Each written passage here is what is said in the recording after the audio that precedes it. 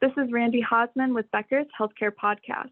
I'm thrilled today to be joined by Bart Fizer, Vice President of Revenue Cycle and Managed Care of Cape Fear Valley Health System.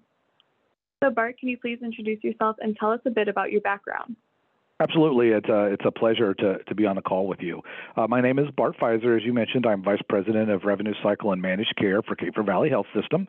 I've been here for just a little over 12 years, but I've been in healthcare for well over 30.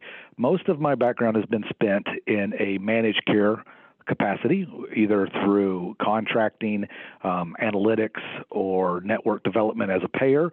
But I got into the revenue cycle side a little over 11 years ago when the opportunity kind of presented itself here at the system as a way to kind of blend the knowledge from managed care and the detail specifics into the revenue cycle in terms of AR follow-up, et cetera. I have a master's degree from Xavier University in Health Services Administration, as well as a bachelor's degree from Health Management from the University of Kentucky. I got those degrees in the 90s. Gotcha. Thank you so much. So interesting. Okay. And then our first question for you today is just, what is your key focus for the second half of 2022? My key focus right now is I guess I'd label it as staff stabilization.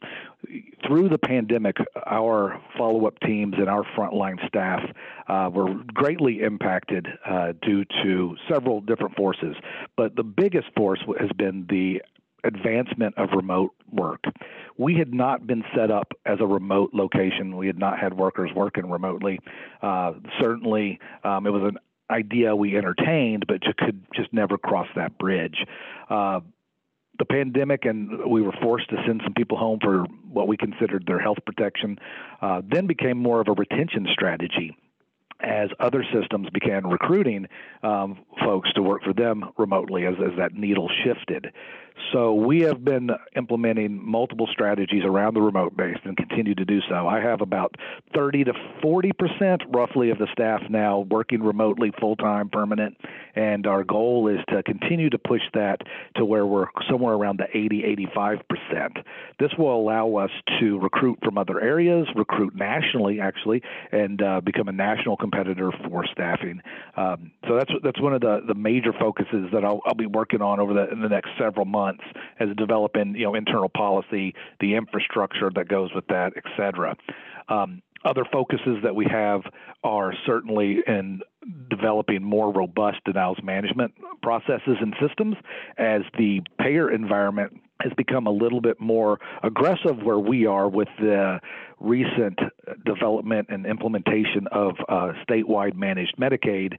We have, as a larger Medicaid provider, we have seen a big shift in reimbursement policy and reimbursement behavior. So we have decided that we must invest in some of the denials processes that are so important in being successful in terms of doing follow-up and claims adjudication with the payers in that type of environment, especially as, not just Medicaid, but managed Medicare has grown significantly for us. I would say 10 years ago, we were probably at about 9% managed Medicare penetration, and we're rapidly closing in on 50% penetration today. So lots of changes going on in terms of how we have to do our work, and that all ties into some of the stabilization, but into our major focuses certainly. Definitely. And I'm sure it's changing a bit too as the House deliberates whether they're going to pass the Inflation Reduction Act, which does change a bit of Medicare and stuff like that. Absolutely. We watch the Federal Register frequently. We watch how all of that's going on. Certainly, our antennas are up to federal policy as well as state policy and how it gets applied. We still are working hard through no surprise, Billing Act that was really enacted in January, but still trying to build appropriate infrastructure to get that more accurate for patients and the beneficiaries and families. Definitely, yeah. And then our next question is, what are roadblocks that you anticipate in the next 2 to 3 years, and how are you preparing for them? Great question. In healthcare, what I have learned is preparing for 2 to 3 years as the environment changes so quickly that we need to be able to move quickly and be able to flex. So the roadblocks that I see is we still are dealing with this nursing crisis in terms of the nursing staff as a health system, and I think really as a health industry, as from the pandemic, the traveling nurses created large expense and change in how the reimbursement salaries and that structure works is far different today than it was a year and a half ago. So what that relays for us to is some of the roadblocks for us is really capital investment. Some of the things that we want to get invested in the first part of 23 is automation. We were talked recently just briefly about the staff stabilization. Part of that is being able to bring on more automation into the process so that we can alleviate some of the pressure of possible departing FTEs or budget pressures on FTEs as the expense sheets change and the reimbursement environment changes. So we really want to get invested in that, but that takes capital. And it not only takes capital, but it takes a much stronger technical infrastructure. So those are really two of the major roadblocks that I see that will, as the budget pressure combined with that really pushes down our ability to grow quickly and adapt and expand quickly to those changing environments. How we're preparing for that is we're trying to have the conversation now instead of popping up with the idea and putting in a 90-day window kind of project. We are actively working towards projects in later 23. Like we mentioned, automation in early 23, but we're really focused on where do we want to be in the second half of 23 so that we can appropriately either block schedule or at least reserve the technical resource necessary to pull off such a strategy. Mm-hmm. Definitely. Then our next question is, what are you most excited about right now? What I'm really most excited about right now and is something that's been going on, but it's been really difficult to get your hands around, is the move more to a direct-to-employer model. We've been in the region we serve. We have a lot of great small to medium employers, and that are obviously handcuffed, just like everybody else is, with rising healthcare costs. And how do you do that without damaging the infrastructure of your healthcare environment? I'm really excited about, and we have just really rolled out our project that would be in 23 and 24, is gathering the data, working with our employers here on some of the risk-based employees, i.e. patients that we have together. A better way of identifying them, selecting what we'll call proactive risk, doing a lot of risk assessment on those employees that could have negative health outcomes if there's no intervention put into place. So I'm really excited about how we do that together. Now, we want to partner where possible with the TPA payer and the payer and the employer, and ourselves, a three-way kind of agreement, because the payer is much more adept at the data that's necessary for this. And we really want to focus in on some of those chronic conditions that are driving costs that we all know about today. Diabetic management, hypertension management are just two of the top ones.